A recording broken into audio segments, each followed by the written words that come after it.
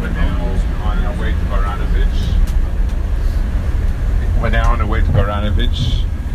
The Baranovich Yeshiva really was unique from all the other yeshivas in mostly the age it catered to. Baranovich catered to a high school type age, which was not the norm. Most yeshivas, the youngest Bachrim was 17, 18, and Baranovich, the Bachrim, started sort of bar mitzvah, comparable to a Mesivta today and so on. That was one thing that was unique about Baranovich.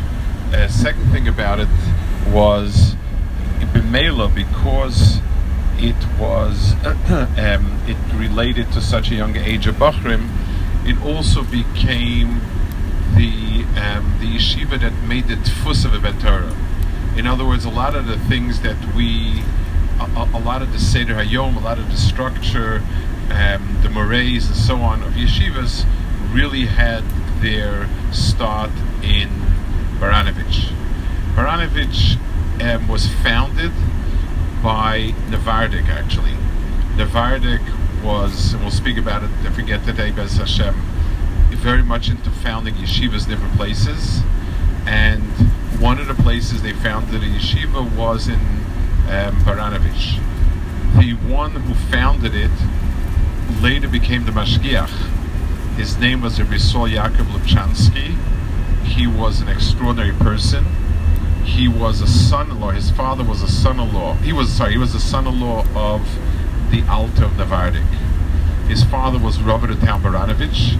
He did not want to become Rav of the town, and he was sent to make a yeshiva there. The yeshiva itself was called Oil Torah. It did not. I mean, it wasn't special until 1920, when they took in Rebbe Elchanan Wasserman. Rebbe Elchanan Wasserman was a Talmud a few places, but the Tells and others. But the people that Rebbe Elchanan Wasserman considered as Rebbeim was Reb Chaim Brisker in terms of learning, and the Chavetz Chaim in terms of Hanhaga and so on.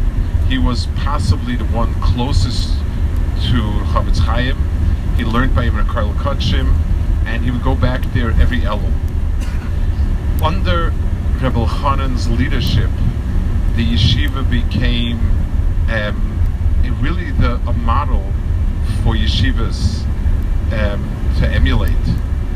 Rebbe Elchanan himself was extremely weighty. Every word of his was measured. Every action was measured. Time was extremely important. His asmada, his precision, everything about the person was weighed and measured and thought out. That was the whole mahus of the person. The yeshiva itself had structure to it. It had 6 grades, 3 younger ones. Then it had a shear, a 5th and 6th, and then it had what's called a kibbutz, Bachrim learning without a shear.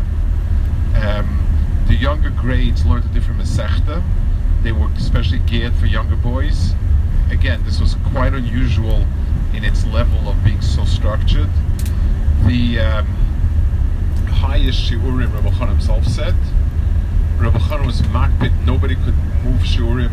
People tried to push their way into highest shir, whatever it is. He was very makpid to keep the structure. That was by him, Kodesh Kadashim. He then had the highest shir, and then he said shiurim for the kibbutz once or twice a week. He instituted things the other yeshivas weren't there.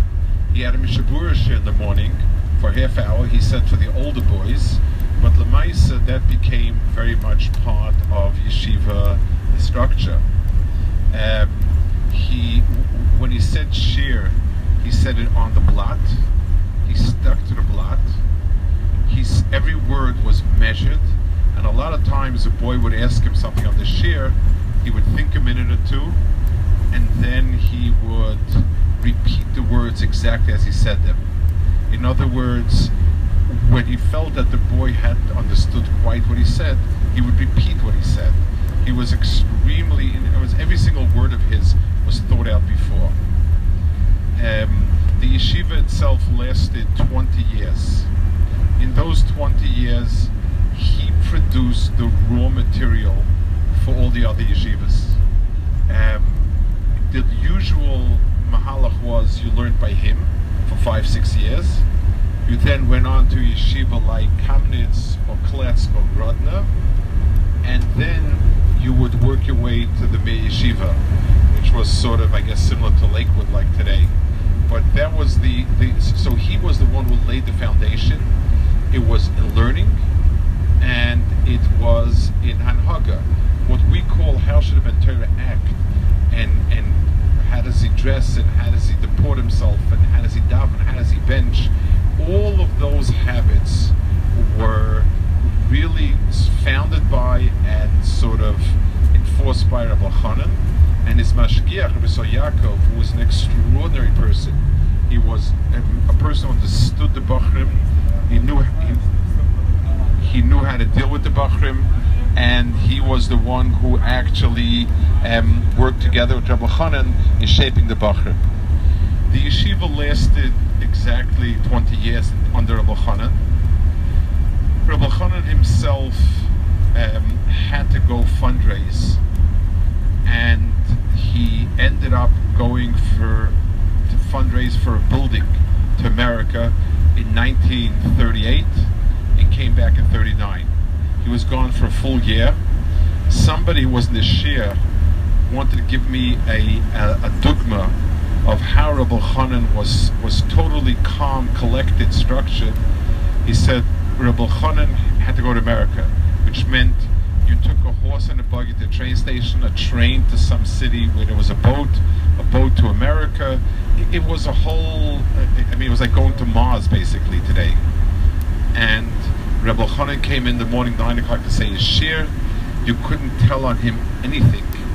At 10 o'clock he finished his shir. He said, I will not be saying shir till next year, Mitzvah Hashem. I'm going to America now. He picked himself up, same calm, and went off. He's an extremely, he never lost his cool. Someone told me he would walk in the rain, and he would walk without flinching. So he got wet.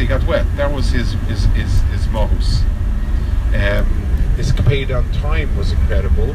He told a chavrus of his, an Adam Chashav, came to learn once. He was 3 minutes late. Rabbi Chanan didn't say anything, but at the end of the Seder, Rabbi Chanan asked him, what time are you? And he told him 1 o'clock. So Rabbi Chanan said, so your clock is on time.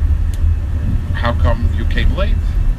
He said, I had to go to the bathroom. So Rabbi Chanan said to him, I walk by the guards, by the palace, and they never seem to have an excuse for being late. It's like clockwork. I guess a person can train himself to be like a clock. That was Rabbi Chanan's taina to him. Rabbi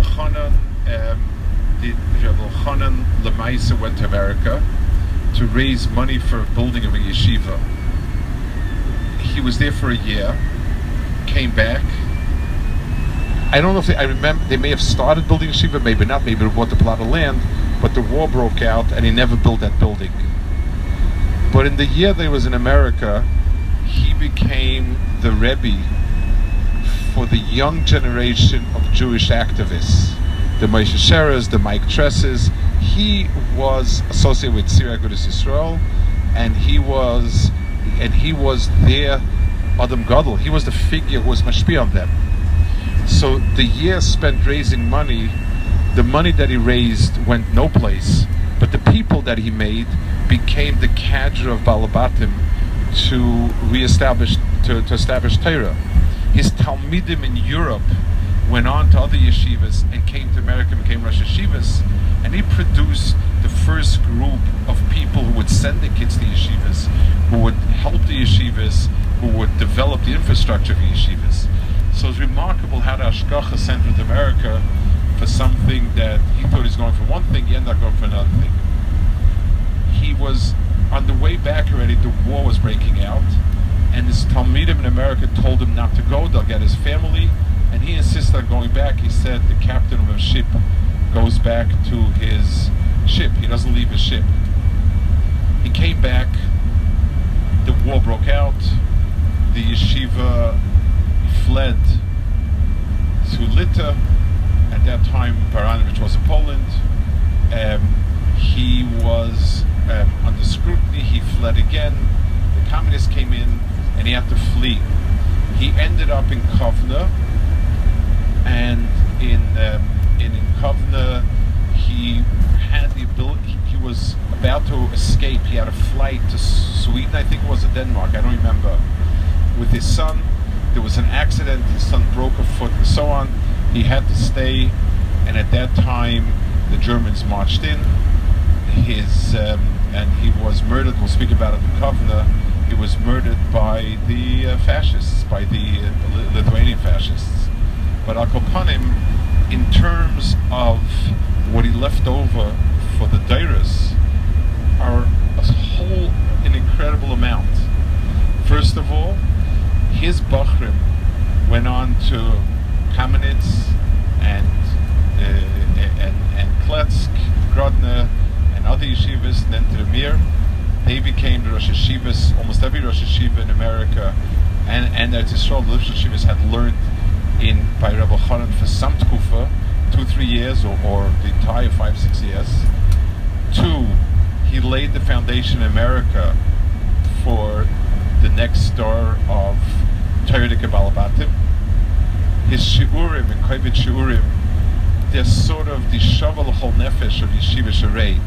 In other words, not everybody is into Birkas Shmuel, not everybody is into Shar Yosher.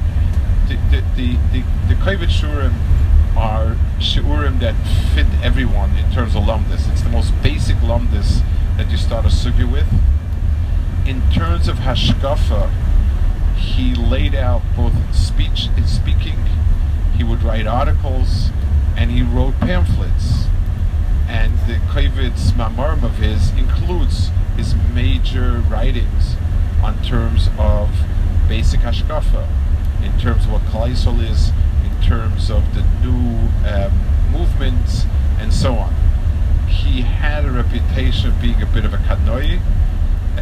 He spoke very clearly, and again, without losing himself, he laid out the fundamentals of the hashkafa, what the Torah hashkafa would be. He was the Chavetz Chaim's ahuv, and other yeshivas, Reb Lezer Yudel of the Mir, recognized the importance of Baranovich sending the Bachrim, and when things were extraordinarily tight and he couldn't make it, the Reb Lezer Yudel would send simply because he was makir what it means. That's Baranovich. We'll speak more about his last days in Kovna, Mirz Hashem, when we'll be there. It's a whole parsha in its own right, but sometimes the story of his heroism in the last days overshadows the heroism of the lifetime. So Mirz Hashem, we'll speak more later. Mirz Hashem. How did his son survive? How did his son survive? His sons, he had 2 sons actually who went to America. One went to America first, I think the other one also ended up being here. And that's how it survived. His sons here did not survive. Whoever he had here, Naftali, did not survive. That was his